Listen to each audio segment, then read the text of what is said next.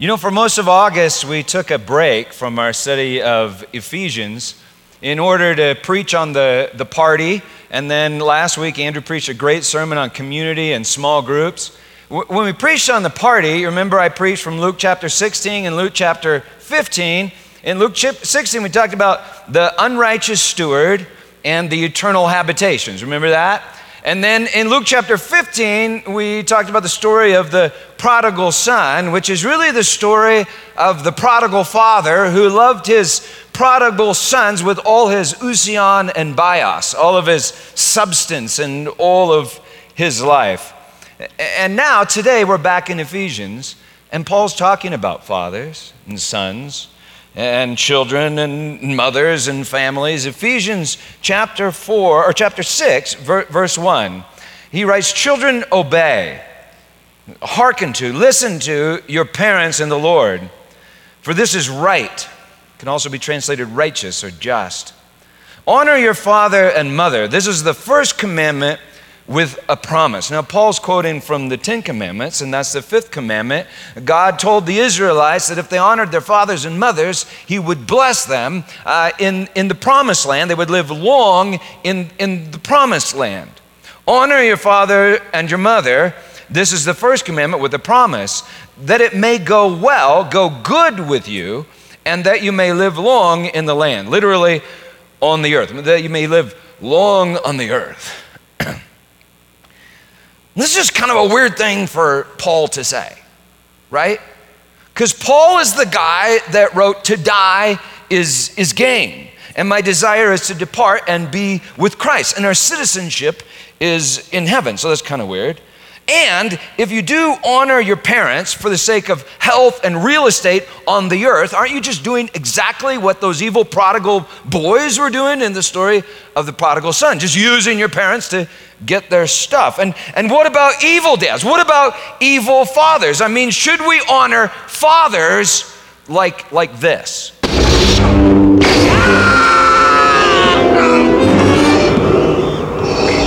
There is no escape. Don't make me destroy you. Join me, and I will complete your training. I'll never join you! If you only knew the power of the dark side. Obi-Wan never told you what happened to your father. He told me enough. He told me you killed him. No, I am your father.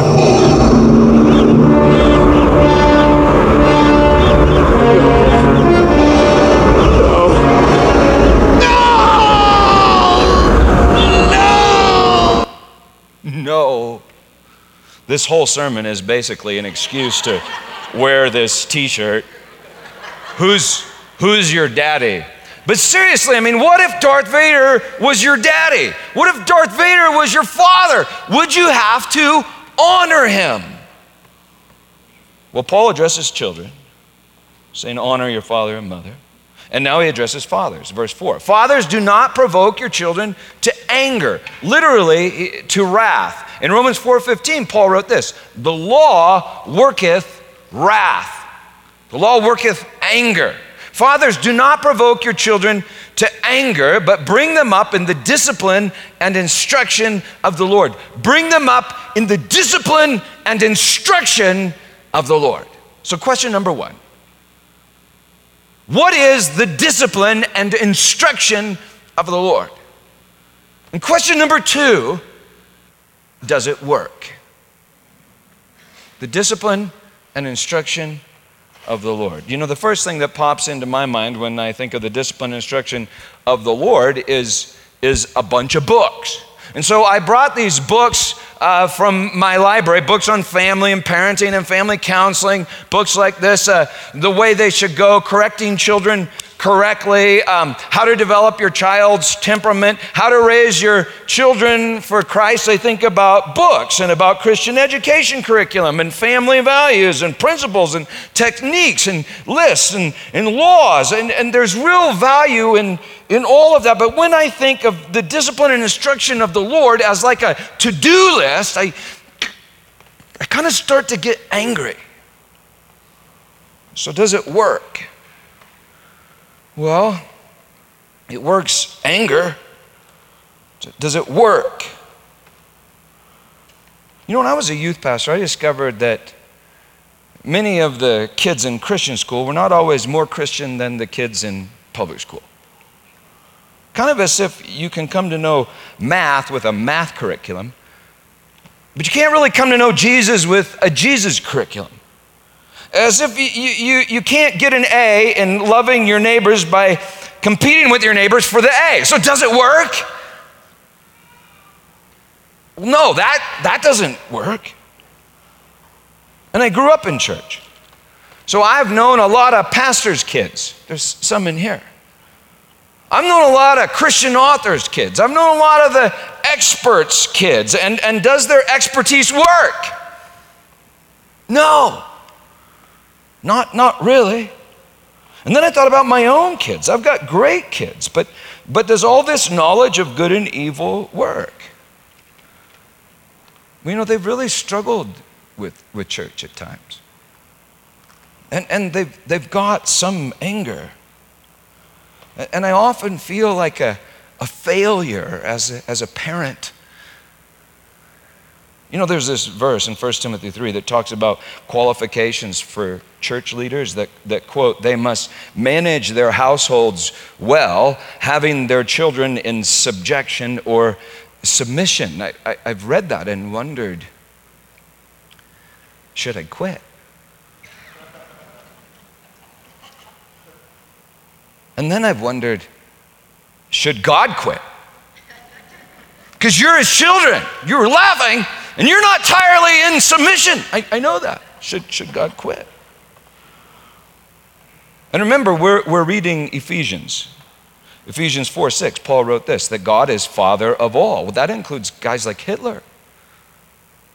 Saul of Tarsus, chief of sinners. So does it work? In the Old Testament, you know, God gave a list called the law, and no, it didn't work.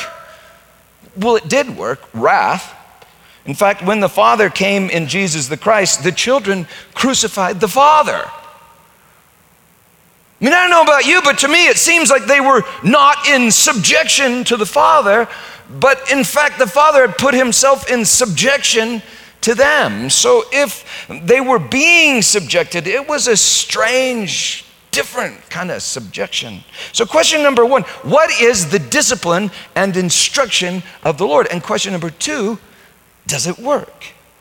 Well, I was thinking about all this last Tuesday in my office at my house, thinking about books and lists and laws and my kids and my failures, and having to preach a sermon on this topic, and I was just kind of getting angry. And as I was doing this, no lie, this thunderstorm built over my house. I mean, like just over my house, and lightning started crashing all around, and I felt this like tingling in my fingers. And I remember I thought, well, okay, go ahead. Just smite me, God, because I don't know what to say. I don't know, just smite me. This is hard. And just about then, this spark, no kidding, jumped from my finger to the computer. And there was this like brilliant flash and this huge crash and then silence. I looked around. I was still there. And so I thought, whatever. A few minutes later, I hear Susan yell, Peter, come here. And from our back deck, looking down from our back deck, we saw this. I don't know if you can see that very well, but that's the house behind us, and below us, below, on fire. I'm looking at the house on fire, just taking this little video with my cell phone. I look up to the right, and there's this rainbow all across the sky. And you know, the rainbow is the sign of the covenant. I remember I took the video because I thought, how bizarre. That was literally like fire from heaven and a perfect rainbow above. And the rainbow is the sign of the covenant of grace. Well, I went to bed asking, well, what the heck is the discipline and instruction of the Lord? Remember, I woke up about 3 a.m. just thinking, hey, it's not a list. It's not a law. reality is the discipline of the Lord, and his word is instruction. And there's like a covenant rainbow of grace over the whole thing. Ephesians 1:4, we were chosen in Christ before the foundation of the world to be holy and blameless before him. Ephesians 1:11, he accomplishes all things according to the counsel of his will. In other words, reality is always in subjection to the Lord. Even our unreality is subject to his reality. Ephesians 4:6, he is the Father of all. Ephesians 5:1, we are to imitate him as beloved children. So what's the problem? It must be that we don't trust that we are beloved children. And maybe that's because we don't think that we are children in need of growing up, but adults that have already grown up. And Jesus said you must become like a little child to enter the kingdom. And so maybe God disciplines. Well, anyway, the reality in which you exist is his discipline. And into that reality, he speaks instruction. He speaks his word. So your whole life is like a classroom. And his word is instruction within that classroom. And his word became flesh. And his name is Jesus. So parents, to ask what is the discipline and instruction of the Lord is to ask, how does the Lord discipline and instruct me? And to ask, does it work, is not to ask, has it worked, but will it work? For it must still be working because we're children. So, what is the discipline and instruction of the Lord? You see, when I think about it that way, I'm kind of surprised by the answer. Number one, the discipline and the instruction of the Lord is profoundly tolerant. I mean, if we are his children, he puts up with some pretty bad behavior. I mean, why does he allow us to sin? I mean, surely you've thought about that, right? Why does he allow us to sin? I don't think he has to. Why does he do that? His tolerance is what we all complain about the most. You've ever thought about that? Lord, why do you allow evil in this world? Which is to ask, Lord, why do you allow me? Why do you allow us in your world? You see, I'm really not amazed anymore, having lived a while, that God smote a bunch of ancient Egyptians. Or even that God smote Ananias and Sapphira. I'm amazed that God hasn't smoted us. According to Paul, God is in complete control, however. He's in complete control, and yet he does not seem very controlling. He's tolerant. And that's really unsafe. Because he doesn't protect us from ourselves. I mean, what sort of father lets his son take his livelihood and squander it in a far country? What sort of father puts his naked children in a garden with an evil talking snake and a tree that produces death before they know what's good and what's evil? And according to Deuteronomy, we are each born into that situation. So God lets Adam and Eve eat and then run away and hide. What sort of father lets his children run away? Every time we sin, we run away from the way, the truth, the life. We run away. I remember one crazy day when Elizabeth was about 3. She decided that she knew the good, and I did not know the good. And so at one point, I remember she just yelled at me. She just said, I don't need a daddy. I don't want a daddy. I don't want a daddy. I don't want a mommy. I don't want a daddy. I don't want a daddy. And I said, okay. I let her run away, at least a bit. I mean, I didn't talk to her like usual. I didn't look at her, didn't pay attention to her. After a bit, I think she felt forsaken. But of course, I hadn't forsaken her. After a bit, she felt unloved. But of course, I hadn't stopped loving her. I had just stopped expressing my love to her. But that night, I did let her come to the store with me. And I remember we got in the car, it was totally silent. We just sat there for a minute in silence, and then I looked at her. And she just like totally fell apart. I mean, she literally threw herself on me, sobbing and crying out, I want my daddy, I want my mommy, I want a daddy, I want a daddy, I want a daddy. Now this is something to ponder. She had to not want a daddy in order to want her daddy. Well, anyway, that wasn't the last time Elizabeth ran away. Anytime we sin, we run away. And God tolerates our sin. If Paul is right, he even consigns us to it. God tolerates, even expects, even arranges for our failure. And so it seems to me that you're failing your children if you don't allow them to fail. God's discipline is tolerant and yet truthful. You see, tolerance of sinners is not a lie about sin. Tolerance of sinners is not a lie about sin. God speaks truth to his children in their disobedience. He says, no liar will inherit the kingdom. No liar will inherit the kingdom of truth. No greedy person will be at home in my house of love. God tolerates sin for a time, but not for eternity. Which means we're all going to be changed. That's what Paul says in 1 Corinthians. We're all going to be changed because, you see, we're all greedy. We're all a party to a lie. Every night, Elizabeth used to pray this when she was around 2 or 3. She would pray, Dear God, thank you that I know everything in the world. Amen. I remember thinking to myself, oh man, the truth is gonna burn.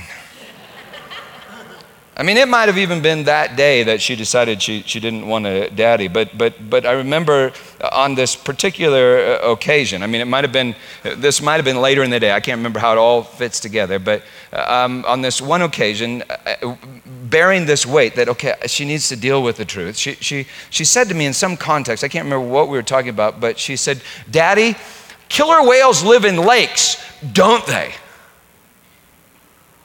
I swallowed hard and I said, no. She said, yes, they do. I said, no, killer whales do not live in lakes, no.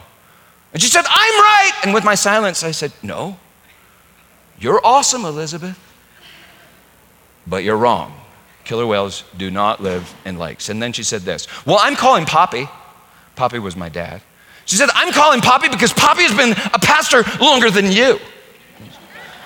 So she did, as I silently prayed, Lord God, please let Dad resist her insane cuteness and just tell her the truth. And thank God he did, but then all hell broke loose. There was weeping and gnashing of teeth. Elizabeth did not want a daddy or a granddaddy, and yet she did. You see, to hang on to a lie is to choose to be alone, imprisoned in darkness. And so God speaks truth into our darkness. He speaks truth into our lies, and the truth cuts us. Jesus said, Peter, flesh and blood did not reveal that to you, but my Father who is in heaven.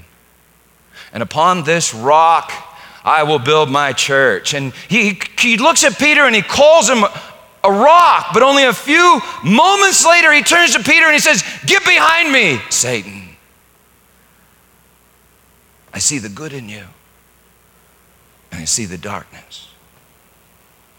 So God speaks truth into our darkness and it cuts the good from the evil. God speaks truth into our lies and it burns the evil, exposing the good. God spoke the law, but more than the law about the truth, God spoke himself because he is the truth.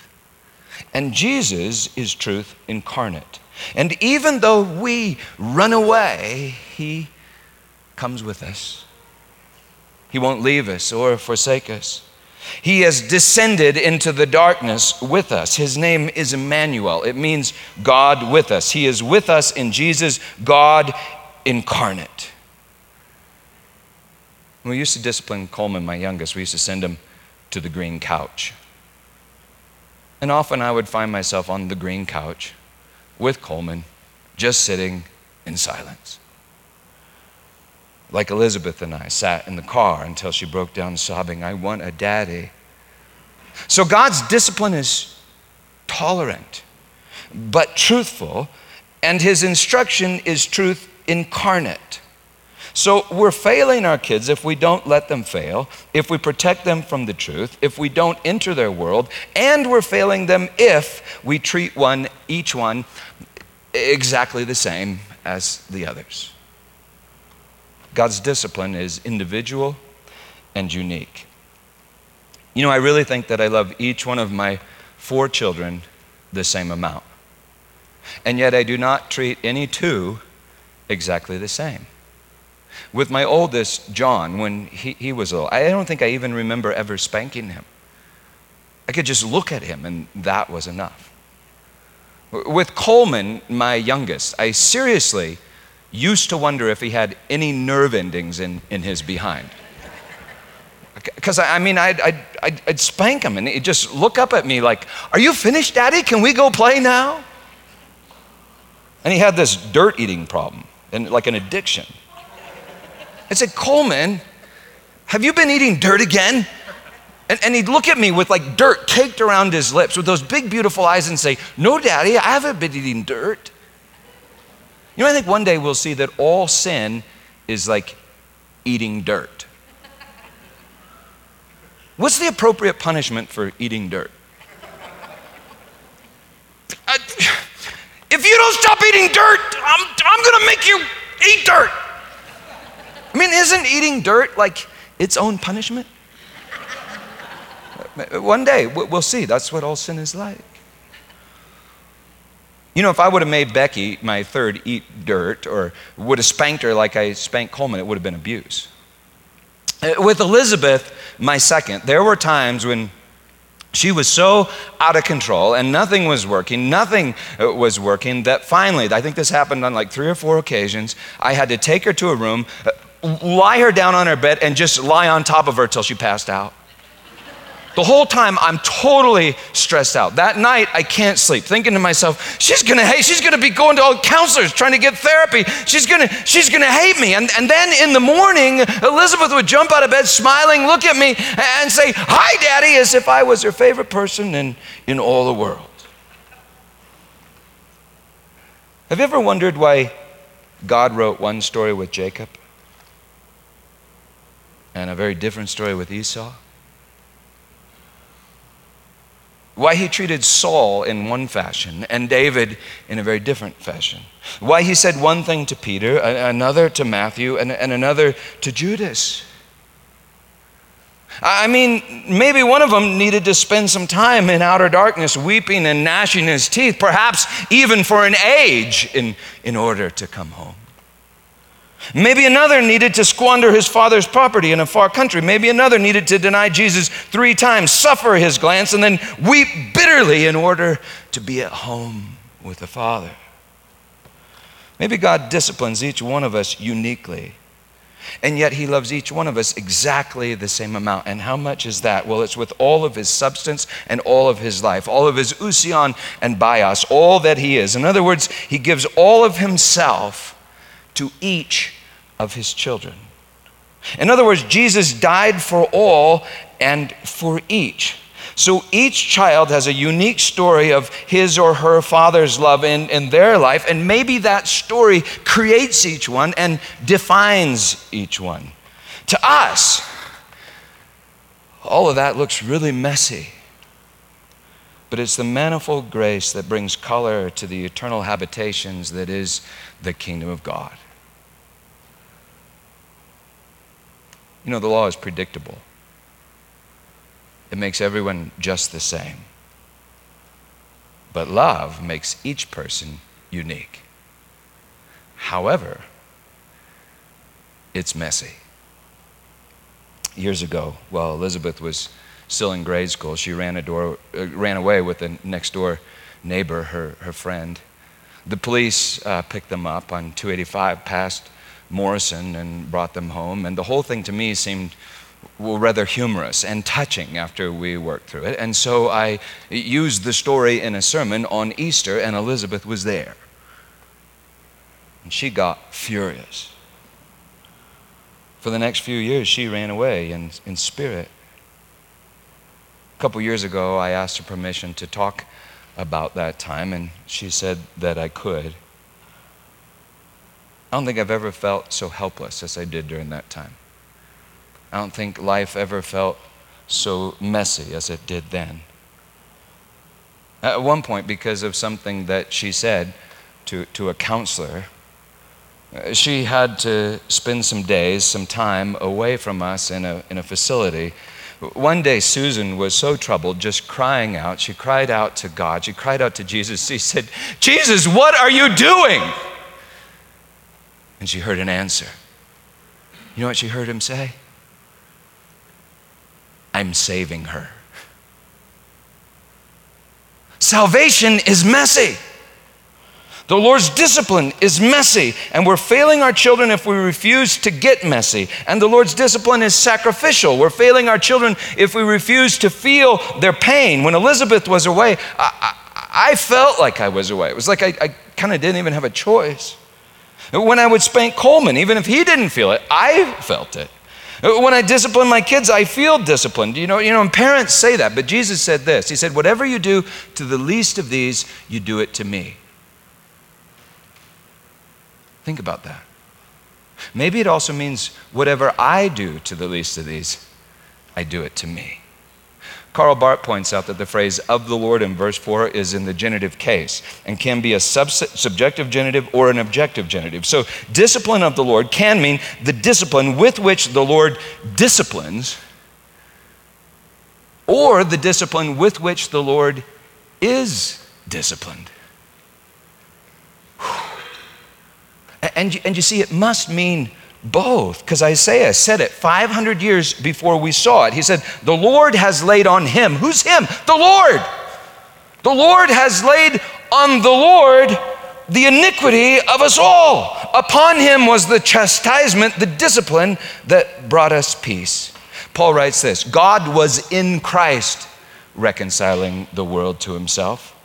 You see, when the children see that the Father bears their discipline, their hearts are healed and they come home. The crucifixion of Christ is not what the Father needed to love us.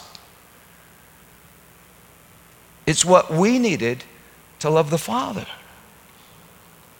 You know, when my father used to discipline me, I could see it in his eyes. It hurt him more than it hurt me. And when I would see it, my heart would just come running home. The discipline of the Lord is sacrificial and passionate. And he didn't just sacrifice for one, but for all. The sacrificial atonement for all the world. All. One day when Elizabeth was 2, I remember I took her to the park and she learned to slide down the slide. And so she would climb up to the top of the slide and she would stand there and she'd say, see me, Daddy, watch me, see me, see, I do it, see me, I do it, see me, I do it. Then she'd slide down the slide and I'd go, Elizabeth, that was awesome, you are awesome, you are amazing. And I really meant it. After a time, I sat down on this log nearby and just watched her, mesmerized by the wonder of her sheer existence. And then this woman came along with her 2-year-old daughter. And her 2-year-old daughter started going up and down the slide. And her 2-year-old daughter would stand on the top and say, see, I do it, see, I do it, see, I do it, I can do it, see me do it. And her mom would stand at the bottom and say, you're amazing, you're awesome, you're incredible. But when my daughter slid down the slide, she said nothing. After a while, no kidding, Elizabeth was standing at the top of the slide saying, yelling at the lady, see me, I do it, see me, I do it, I'm gonna do it, see me. And she wouldn't even look. Maybe you feel kind of like that. You say that in so many ways to the world, see me, I matter, I do it, see me. And no one looks, no one sees, but the Father sees. And I saw. And I felt her sorrow, and I felt something else. I felt wrath, anger on behalf of my daughter and toward this woman. I mean, no kidding. I remember fantasizing to myself about picking up this 2x4, walking up to the woman, just smacking her into the head and saying, look at my daughter. She is the best slide slider in the entire universe. I was just about to get up. When I heard this, not audibly the way my wife does, but like a thought or a voice or an idea in my head. And the instruction was this. The voice said, hey, Peter, what if that woman is my daughter and you don't see her? Hey, Peter, what if I feel toward her, I feel about her the way you feel about Elizabeth? Hey, Peter, what if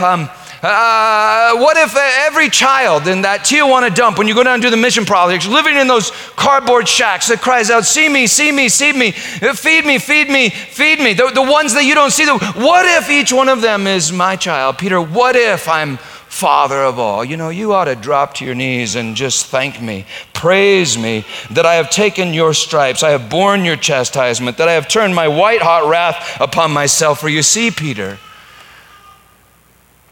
you are also my child, and you're awesome. I love you. You understand the problem?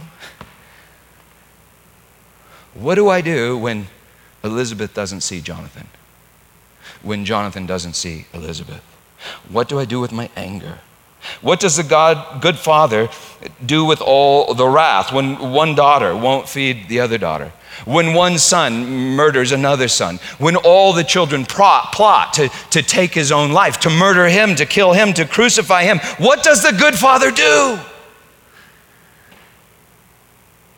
He lets them. In other words, he forgives them. And when they see it, it changes them. And according to Paul, God planned to let us take his life from the foundation of the world. We were chosen in Christ Jesus from the foundation of the world, according to the purpose of him who accomplishes all things according to the counsel of his will. As he says in Romans, he consigned all to disobedience that he may have mercy on all. Scripture teaches that all will look upon him whom they have pierced. He is the judgment. He is the discipline. He is the instruction. He is the word of the Father that does not return void, but accomplishes the purpose for which he was sent. The purpose. The discipline of the Lord is purposeful. He doesn't discipline for discipline's sake. So he has no interest in endless torment. If we discipline our kids for discipline's sake, we're not just failing our kids, we're becoming satanic. Discipline has a purpose. And the purpose is faith. Children obey. And Paul tells us, I'm talking about the obedience of faith. This is right. It's righteous. It's the righteousness of faith. And what is faith? Faith is not something we obtain by memorizing a list or obeying some laws. Faith is not something we get by taking knowledge of good and evil. What a crazy, who would tell us such a thing? Faith is not something we get by taking the knowledge of good and evil. Faith gets us when the good finds us and knows us. Faith, biblical faith, quite simply, is trust. And I wish that we would start translating the words pistis and pisteo in the Greek as trust. Because biblical faith means trust, and we have turned faith into some kind of religious work that we do. But faith means trust. Quite simply, faith is trust. And you see, this is the thing. You can't simply decide to trust. The one you are to trust must create that trust within you. And they create that trust by proving themselves trustworthy, by writing a good story in your life. By writing a gospel according to you. You know, we were each born as trusting creatures, right? I mean, that's what I loved about my kids. Those big, trusting eyes. I loved it when they were little children, the trust. Adam and Eve were created to trust, and so they trusted God. And they trusted a snake. And that's the problem with little children. They don't know who to trust.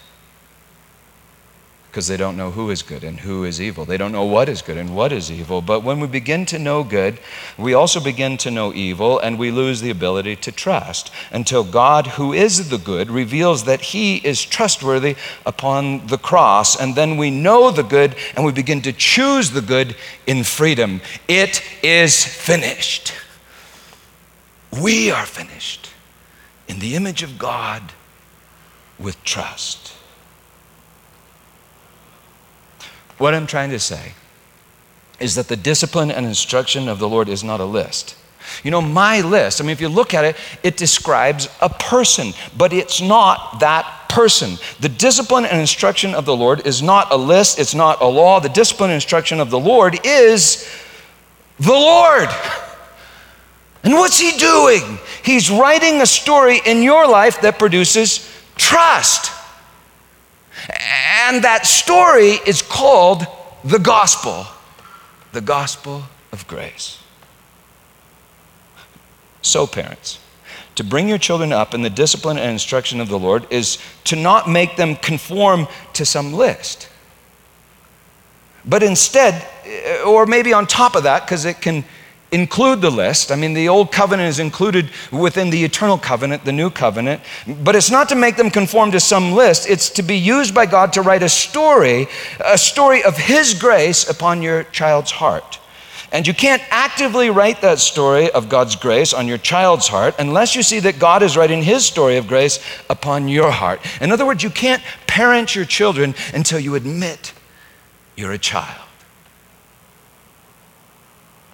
I shared this before, but years ago, Elizabeth, when she came home from those days away at the facility, it was crazy how she did it, but she gave me this letter that she had written one night in the facility.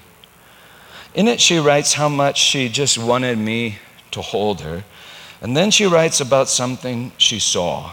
Quote, "I was 3 years old again, and you were holding me, singing this song, rockabye, everything's going to be all right, rockabye." And then Jesus is holding both of us, singing, rockabye, everything's going to be all right, rockabye. You see, it was just like he told Susan, I'm saving her. But do you understand, he was also saving me. I felt her pain. I felt responsible for the pain. And Jesus felt all the pain and was saving each one of us. Then Elizabeth writes this, I'm ready for my punishment.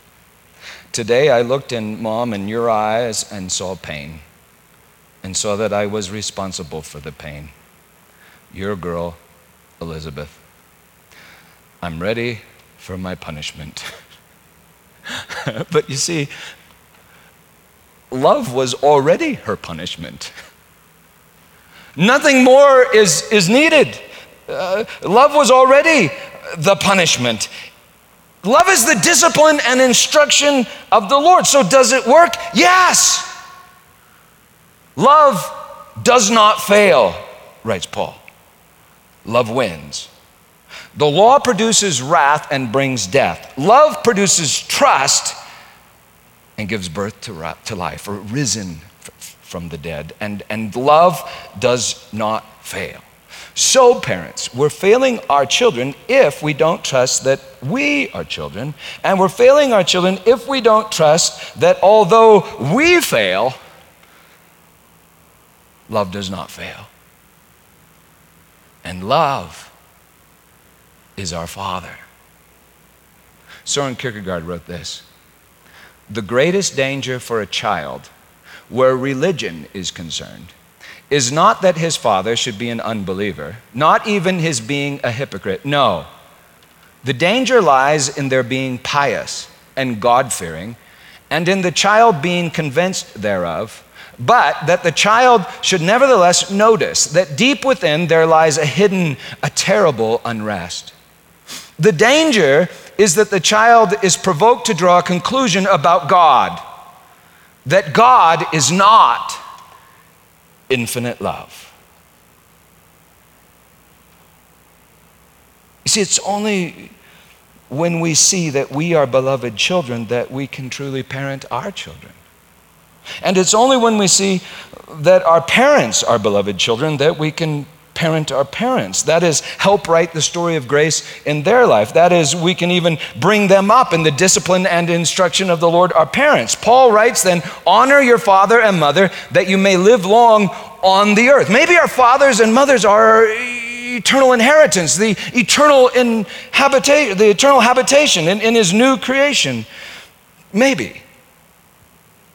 You know, if you can't forgive your father, you'll become just like your father. Unloving, unforgiving, ungracious. But when you see that God is your father, you can forgive your earthly father. When you see that God is your daddy, you can love your earthly daddy. And the power of God, which is the power of love, is far stronger than the power of the dark side. Now, I know this is dorky, but you love the movie, and so maybe it's true. Okay? I feel the good in you, the conflict. There is no conflict.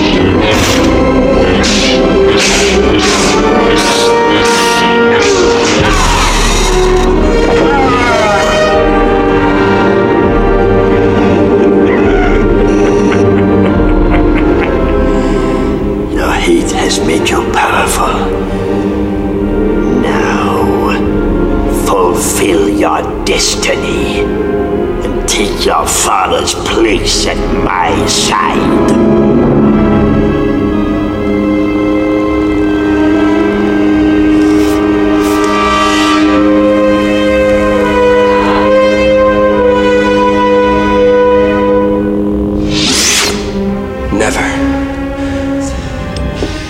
I am a Jedi, like my father before me. Your feeble skills are no match for the power of the dark side.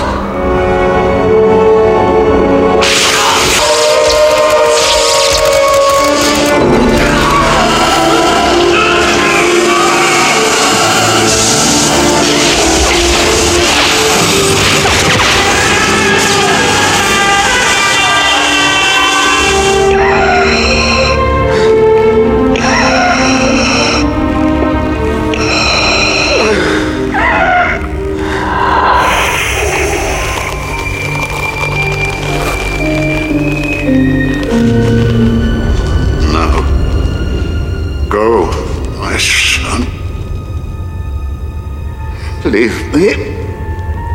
No, you're coming with me. I'll not leave you here. I've got to save you. You already have, Luke.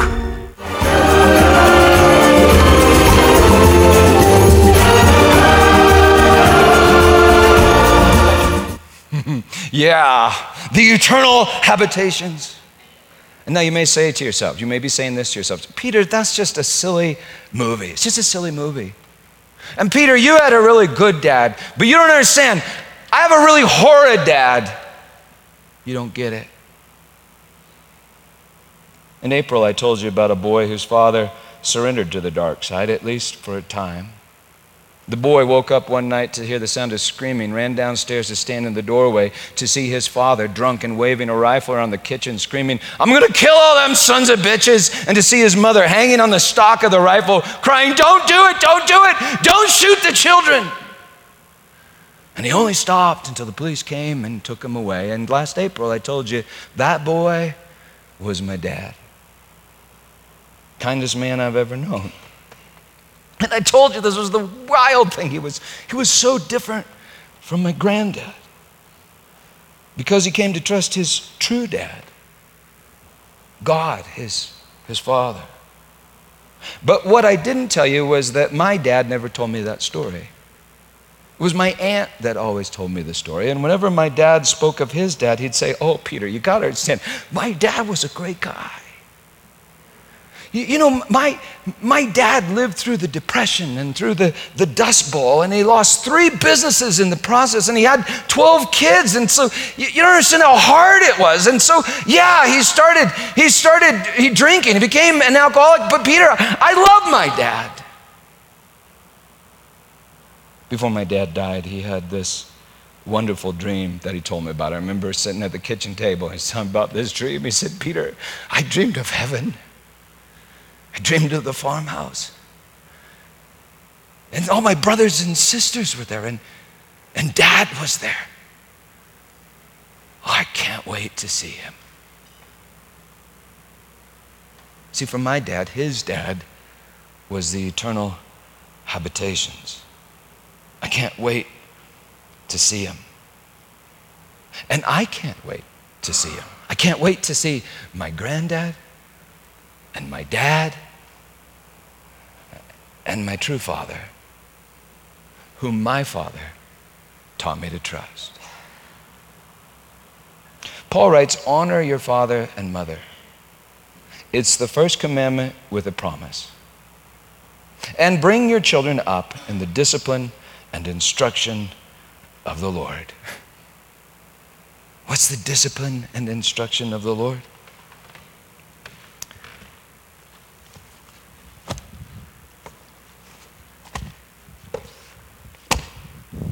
This is the discipline and instruction of the Lord.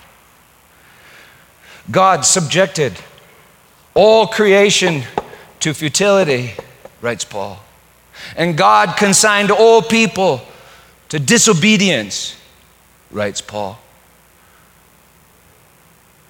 And then at the darkest time, in the worst of all places, at the right moment, the Word of God in human flesh took bread and broke it, saying, "This is my body given to you. Take, eat, do it in remembrance of me." And in the same manner, after supper, he took the cup, saying, "This cup is the covenant, the eternal covenant in my blood, poured out for the forgiveness of sins. Drink of it, all of you, and do it in remembrance of me." And so God the Father every Sunday is calling you to come home. But not just to come home, to be at home in his relentless love. And sure, it cuts. Sure, it burns. But you can trust him. Why can you trust him? For he has revealed his character. He has revealed his heart by hanging it on a tree for the love of you. In Jesus' name, let's worship him. We invite you to tear off a piece of the bread, dip it in the cup. Dark cup is wine, light cup is juice. They're both the love of God, which you see is also the judgment of God. And so by coming to this table, you're saying, "Father, I want to come home. And I want you to change me." And he will. In Jesus' name, believe the gospel. Amen.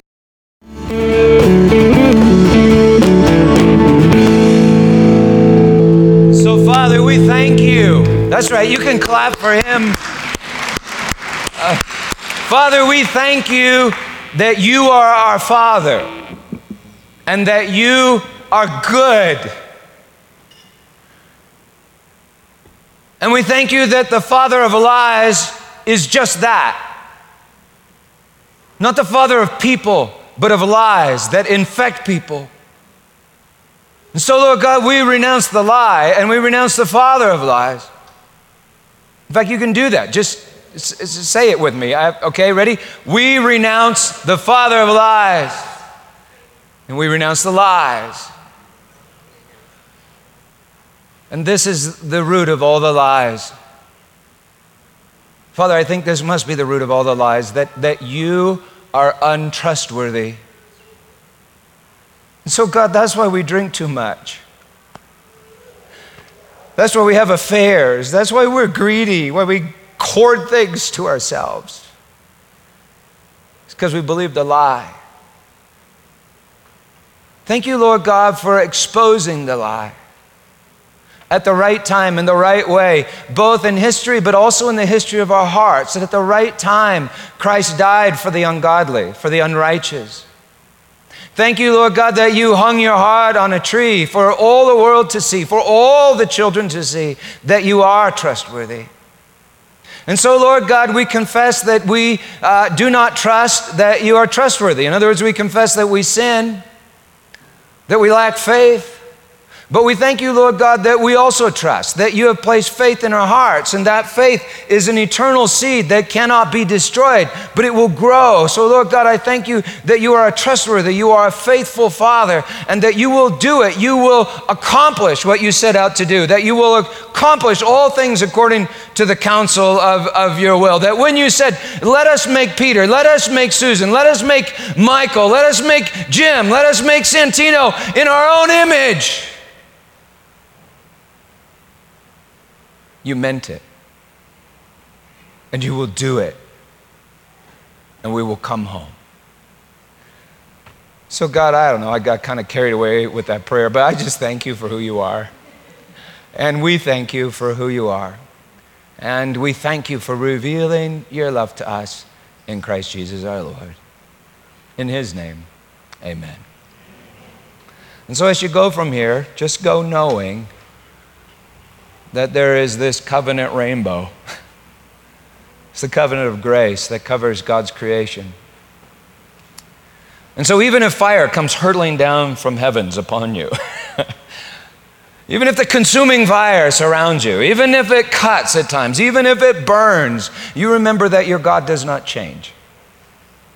He is love, and he loves you. And he will finish what he started. Because Jesus is the beginning and the end. In his name, amen.